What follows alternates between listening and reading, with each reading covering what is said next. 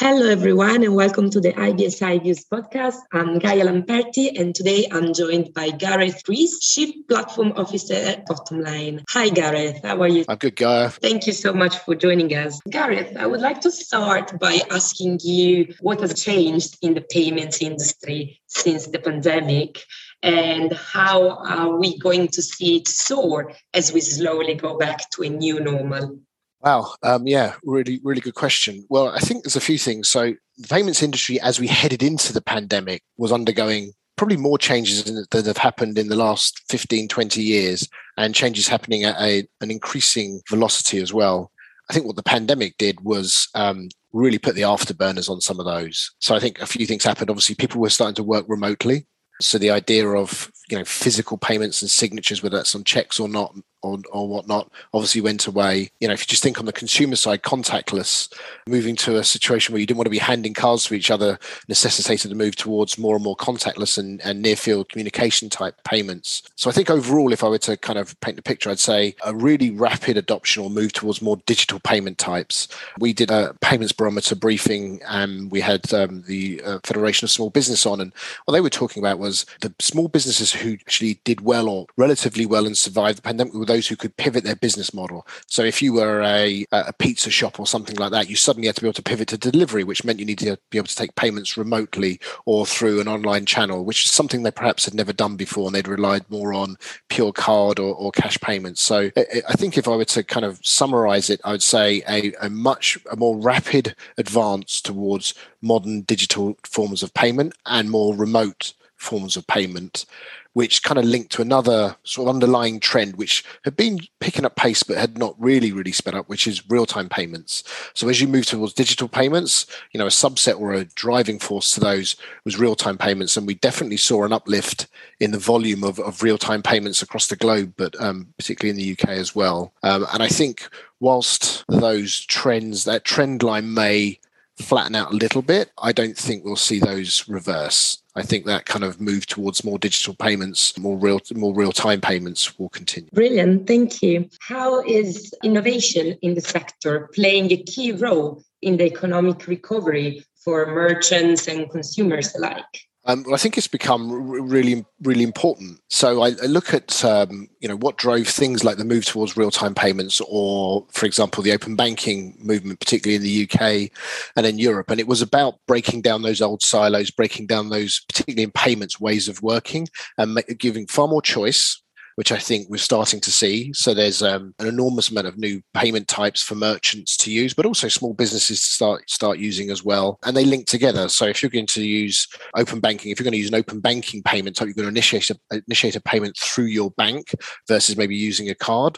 Well, clearly one of the benefits of that has got to be that it's nearer to real time. And I think the other piece that's happening there is the length of settlement as well. So if you're in a card settlement mode, whilst you may be able to take the payment over the counter or whatnot, you still have to wait X number of days for settlement. Well, in a real-time payments and open banking world, that's pretty much same day. So suddenly the liquidity of those smaller businesses, but I think all businesses, starts to become closer to real time. So now you're managing your cash much closer to actually how your payment cycle works. So I think those are fairly big trends that are happening, that real-time payments underpins that side of it. You can't do some of the things that people are trying to do. So if you look at the sites now that are offering pay by bank as an option as opposed to card, that only really works if it's linked to some sort of real-time payments settlement mechanism for a variety of reasons, including risk and fraud and whatnot.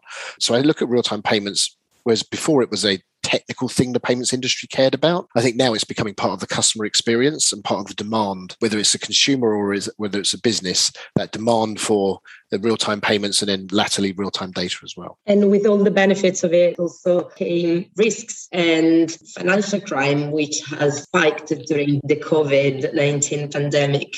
How has the industry reacted to this threat? And in particular, how is Bottomline putting in place some new measure to better tackle cybercrime in the payments landscape? Well, I think whenever you see a change in a particular payments landscape or a financial technology landscape, but in the world of payments, whenever there's a new change, a new thing, it's kind of fraudsters flock to it. So when checks came out, people were kiting checks, and it moved to card, and people were cloning cards.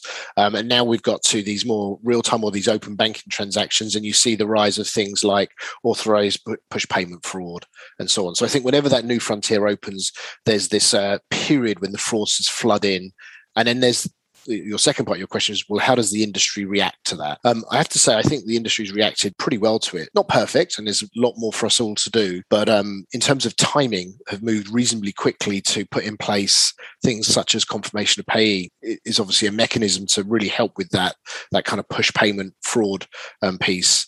I think from a general industry perspective, we need to tighten up that framework. We need to push a little bit faster and a little bit harder. Obviously, they mandate those changes with the CMA 9 banks, so the larger banks, but leave other banks to kind of decide how they want to make it up. So there was actually a recent one where it was a new modern neobank was used to facilitate APP fraud.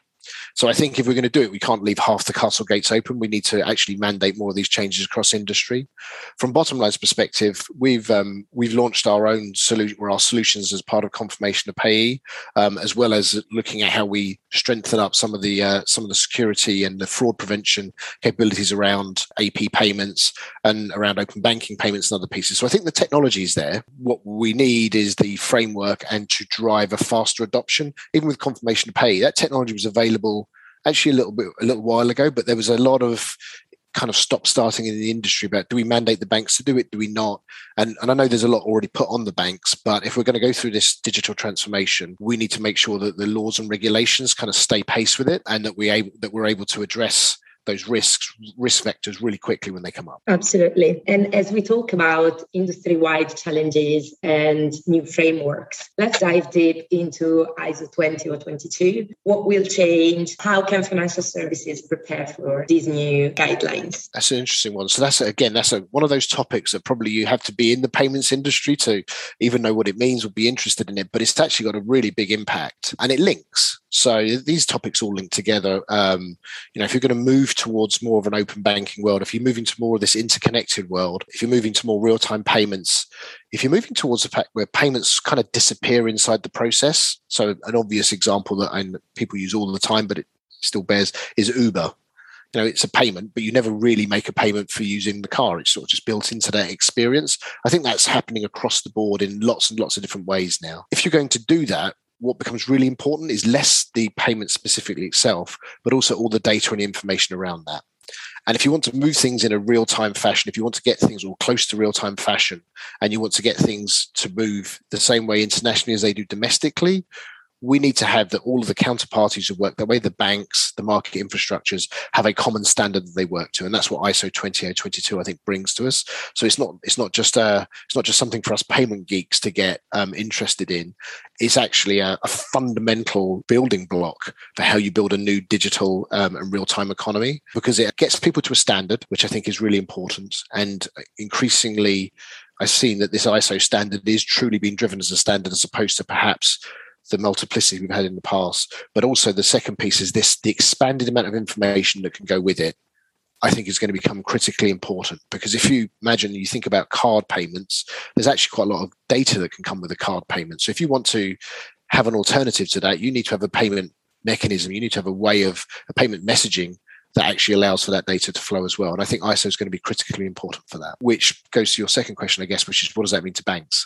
Well, first and foremost, it means obviously a lot of work for them, because their systems are typically not designed to work around ISO. They've worked around various other formats that have been there, domestic and otherwise. So there's heavy lifting for them. And I think as a financial technology industry, which is where Bottom Line is, we have to be aware and responsible to help them navigate through that. But on the other side of it, there's also huge opportunity. So I can't, whilst there's all new fintechs entering the market, I don't think you can imagine or foresee a future where the banks aren't a major part of making this transformation happen.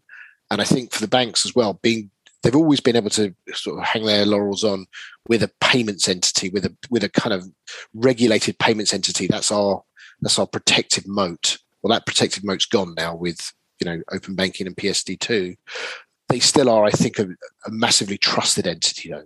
So being able to be trusted with the customer data and the customer identity. And I think ISO really plays a big part in that. So the more data, I guess, that's available to banks, the more they can continue to play a significant role in the ecosystem. And I think we need them to be able to do that. So there's the investment, but there's also the opportunity. Great. And while replying to this question, you made a great point about how collaboration is becoming critical to navigate the new shifts and challenging we're seeing in the sector. And the build versus buy is becoming the main debate in the space. Would you tell us why Bottomline believes that partnering up is the right choice to implement a series of solutions and also to drive innovation within the landscape? Sure. This is an interesting one that I've been sort of tackling a little bit over the years. How do you innovate if you're a bank? I think banks are actually already pretty innovative, frankly. What they've had to do now, though, is there's so much change so quickly, both regulatory change, but also just expectations. So we mentioned earlier on with the pandemic and the consumerization of technology. Well, that just drives expectations, and banks are, they've got a lot to catch up on around those pieces. So I think the smart banks are saying, let's find the right partners to work with. Let's decide what we need to own, and let's decide what we need to pull together. And I think they're looking at themselves and they're seeing how, we've used Uber as an example. The Uber app is built as a mashup of a series of different pieces of technology, whether it's Google Maps, whether it's Braintree for payments. So they didn't try and do everything from the ground up, which is traditionally where a bank might have been. So I think banks will realize pretty quickly that as a regulated entity, they've got value. They don't necessarily need to be the soup to nuts technology provider. They can be the value orchestrator that sits around that, which then means they need to find partners who know how to work with the bank, because that's an art unto itself, who share the same values. I think increasingly with open banking and the new regulations around whether you're a PIS, PISP, there's increasingly players, which is why Bottomline's invested in becoming one, that we understand what it's like to be a regulated entity. So it's a really natural partnership with the bank that we can bring the innovation of a financial technology player, but also as a regulated player, we understand how to do that responsibly. And I think that's the balance that banks are always trying to find, is they want to move with pace. They want to find really good partners to work with. They want to be seen and to be actually technically very innovative and really customer focused, but they also have to balance that with their kind of responsibility, if you like, as a trusted entity. And that's why I see them partnering. It's why, from a Bottomline perspective, we've invested heavily in how we partner with banks, but also in terms of getting the right regulations and the right compliance framework in place for us so that we can do that successfully. Interesting. Great. And to sort of wrap up our conversation, we did mention real-time payments. Are there any other main trends we would like to talk about in the payment segment that we can expect to grow in the next few years and that Bottomline is focusing on in particular? So I think there's this interesting trend from open banking to open finance. So that's the idea that it's not just going to be, bank accounts, there'll be mortgages and loans and so on. So I think there's this kind of secular trend towards this more integrated financial experience, and whether that's as a consumer and your more integrated financial lifestyle. I have a daughter who's gone off to university, who's got one of the newer digital bank accounts. It's all just integrated into how she shares money with her friends, and so her experience of banking is wildly different than, for example, mine would have been growing up. So I think that trend is going to continue. But I think that trend is actually going to permeate into much broader parts of industry. So increasingly we're seeing now, even in business to business, those consumer trends are starting to take off. So when I think about open finance and open banking, I think about how that's going to affect things like the way that companies pay and get paid. So I think the old-fashioned kind of asynchronous send an invoice, have a kind of an AP function over here, then have another function that an AR function is over there. I think increasingly businesses are going to be starting to knit those things together and make their financial life a more seamless, mashed up life, and that they're going to be less of this kind of sort of arm's length relationship with banks when it comes to data, and it's going to be much more integrated into the world. So I think we're going to see, and I'm sure it'll be a little turbulent to start, I think we'll see more of those things coming together as those trends. But the sort of underpinning rails to that, if we go back to the start of our conversation, will be things like real-time payments, will be things like ISO as a structure, will be things like open banking, and that all has to sit inside of a regulatory and also a fraud prevention framework that makes people feel confident. I think if that happens, and it looks like it is, then I think we'll see that as a major trend over the next 5 to 10 years in industry, of that moving to a more, I look at it almost like the financial ERPs. It's, ERPs pull all the operating stuff together. I think we're starting to see the kind of financial and payments and cash world start to pull together into a more integrated. Well, that was great. Thank you, Gareth. It was a pleasure. Thank you for joining us. Thank you very much. I really enjoyed myself. Beautiful. Thanks.